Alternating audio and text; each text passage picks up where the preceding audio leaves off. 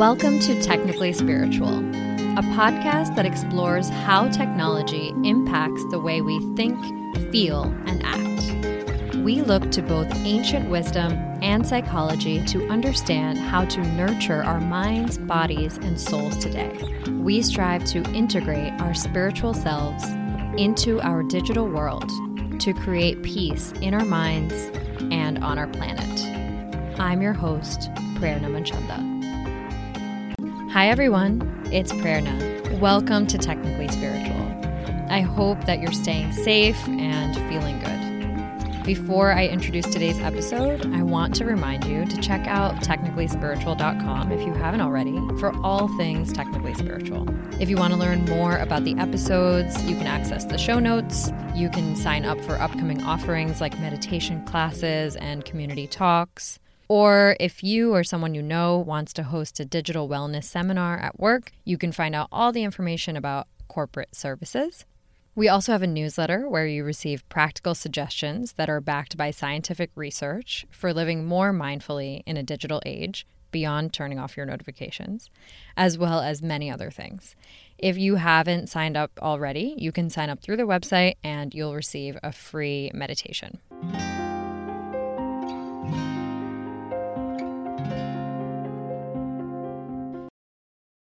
Hello, everyone. Welcome to Technically Spiritual. My name is Prerna. Thanks so much for being here.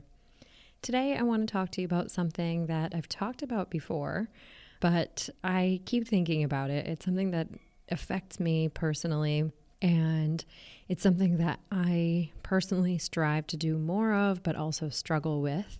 And that is, once again, this idea of gratitude. And it turns out that we might have the wrong idea about gratitude. There's, of course, a reason why gratitude is now one of the buzziest words around.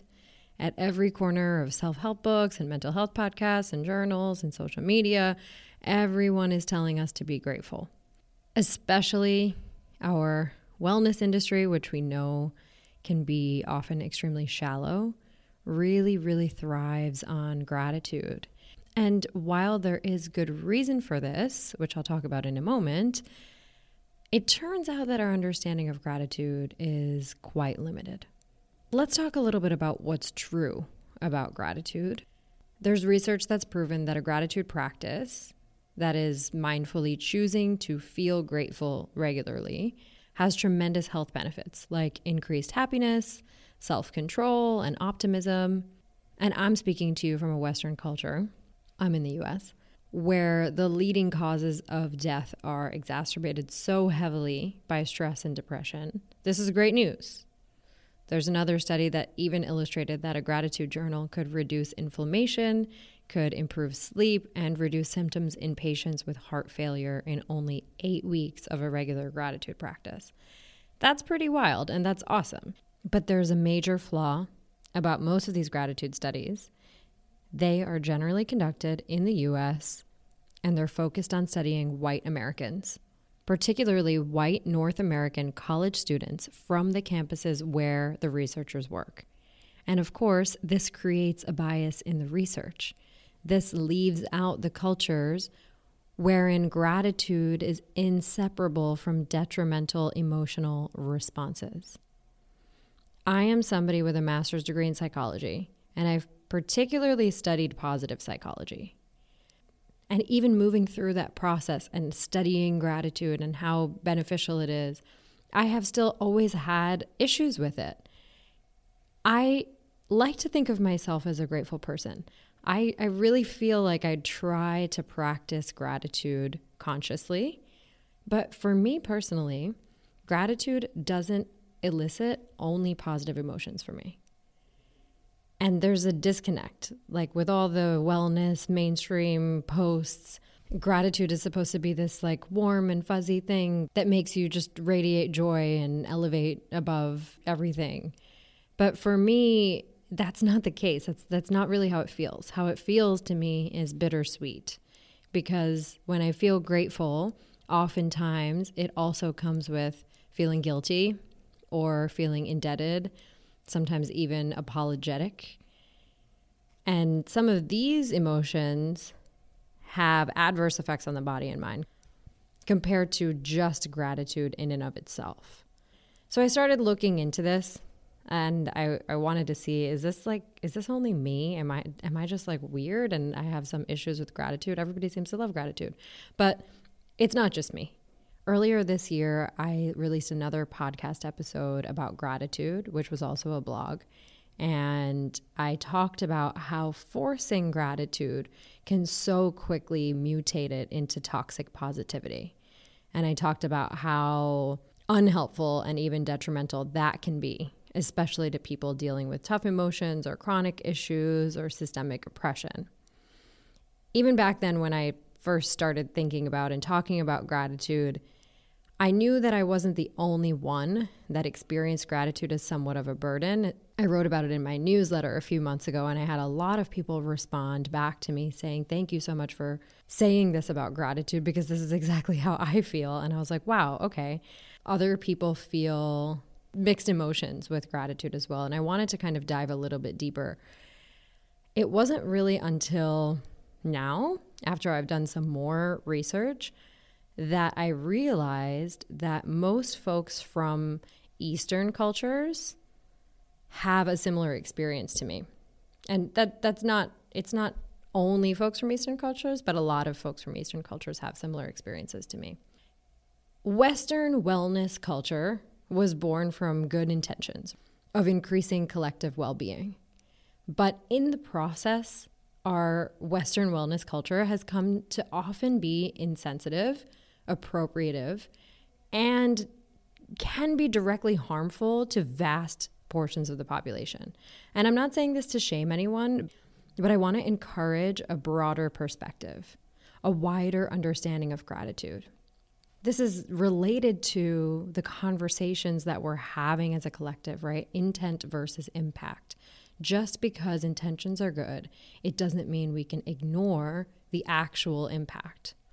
Because if we all believe that true wellness, enlightenment, or happiness can only be achieved when we all are well, collective and the planet, shouldn't that be the goal? Now, thankfully, there is more research being done about gratitude in a cross-cultural context. It's primed to soon show us why one thing being healthy for some people doesn't mean it's healthy for everyone. And I'm excited to be a voice that uses that research to speak on how to then navigate collective well-being, starting with the following. So in one study that compared North Americans and Indians from India who wrote about gratitude, it was found that Indians felt positive emotions, happiness, and optimism, alongside sadness, guilt, and regret. The Americans in the study did not have those accompanying feelings. I want to talk about an interesting word that I discovered in this research called sumanai, and I might be saying that wrong. It's a Japanese word that means an expression of the feeling of gratitude as well as sorrow, indebtedness, and sometimes guilt for having put the benefactor to trouble.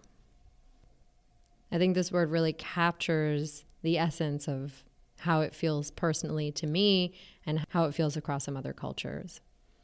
In collectivist cultures like Indians, Asian Americans, and so many others, it's normal and it's ingrained in the culture to give and receive help. In these cultures, like I am an Indian American, so I'm speaking from firsthand experience, saying thank you sometimes isn't expected because supporting the community is just a natural part of life. So like if my parents have me and my husband over for dinner and we say thank you, it's almost offensive because them feeding us isn't like a favor, nor is it something that they're expecting us to return. It's just part of how we operate as a family. And this rings true in many Asian cultures. It can be offensive even to say thank you for communal cultural expectation because this implies that it was not expected. Obviously, this varies generationally and culturally. And I think folks that are first generation that are influenced by individualistic cultures might fall sort of in the middle somewhere, like I feel I do sometimes. To sum up, North America falls under the term individualistic culture. So in individualistic cultures, people see themselves as autonomous entities who assert their rights and act with personal agency. They have an independent self-view. That's a quote by researcher Kira Newman.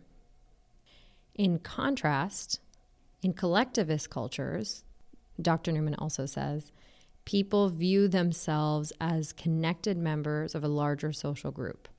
In other words, giving and receiving help is an expected part of daily life for members of collectivist cultures rather than an uplifting surprise.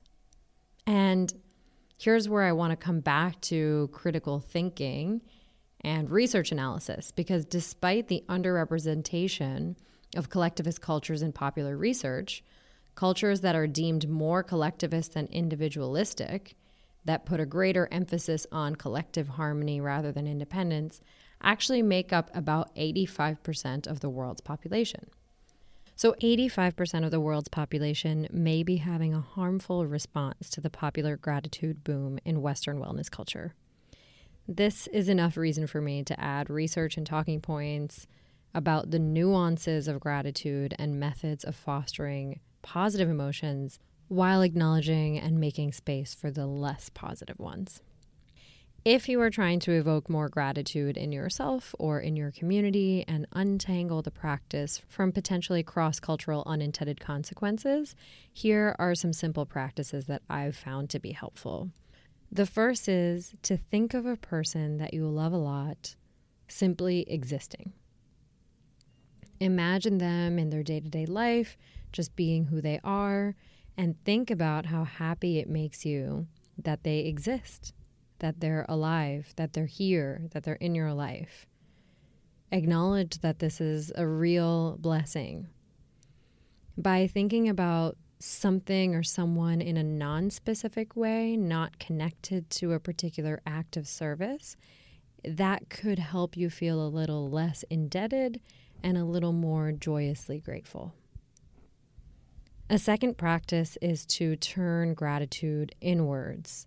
While of course it's helpful to be grateful towards others and external things at times, in order to feel gratitude in a genuine way, just like with love, we need to first and foremost appreciate ourselves. Take a moment to recognize how far you've come in your journey through life. Think about who you were 5 or 10 years ago and recognize that who you are now is the person that perhaps you dreamed of being just a short time ago. Isn't that amazing? A third way is to look towards nature. Sometimes zooming in can be helpful, but sometimes zooming out can really help feelings of gratitude in an earthly, untethered way. That is, being grateful for air, not because you can breathe it, but just because it exists on its own. Being grateful for trees, not because they give you oxygen, but just because nature is nature and trees are amazing. Being grateful that the sun always rises, that the sky is blue, or that flowers are a thing in this world, that snow exists, and that the earth is just magical and amazing. And this can lead to feelings of gratitude and potentially even awe. And going along with thinking about nature, you can also look towards your internal nature. Inside your own body, there are tiny miracles occurring at every moment. You're breathing, your blood is flowing, your organs are digesting your food and producing energy and movement, all without you really having to do anything consciously. If possible, try to avoid comparing and contrasting. Avoid statements like, I'm grateful for this healthy body because some people are disabled. Simply be. I want to talk about a couple of red flags and times where you don't need to express gratitude. You don't need to be grateful when someone tells you you should just be grateful.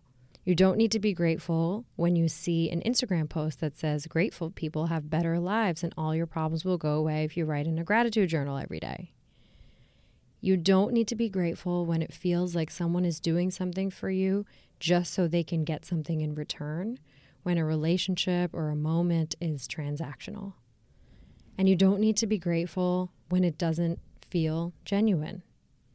Sometimes the weight of the world feels really heavy. It can be challenging to acknowledge your blessings without feeling sad for the world. And this is why I'm encouraging you to embrace the full spectrum of emotions and acknowledge that both things can be true at once. You can feel grateful for your healthy body and acknowledge that there are some people for whom health is a struggle. You can still wish them well and not feel like you are undeserving of your health. You can still say no to more food because you're genuinely full, and you can do your best to reduce food waste and support organizations that contribute to ending world hunger. When in doubt, remember that gratitude goes hand in hand with compassion. And compassion doesn't stem from feeling bad for someone or thinking that their life sucks because you're comparing it to yours. Compassion is acknowledging another being's suffering and having a desire to reduce that suffering even by a little bit. We can be grateful for our blessings and acknowledge that there are people in the world who could use our love and our care. Popular Western culture would accidentally have you believe that simple gratitude is all you need to live a healthier, happier life. But life is not simple. Gratitude is nuanced, and our approach to holistic well-being should not overlook that. Thank you so much for taking the time to listen. And please check out technicallyspiritual.com. You can sign up for the newsletter. You can check out all the other offerings that we have going on. And please consider leaving a review on Apple Podcasts. It helps us become more visible to folks that may be interested in learning about what we have to share here at Technically Spiritual. So if you have a couple of minutes, really it does tremendously help, and I would be so grateful. Thank you so much. Have a great rest of your day, and I'll talk to you next time.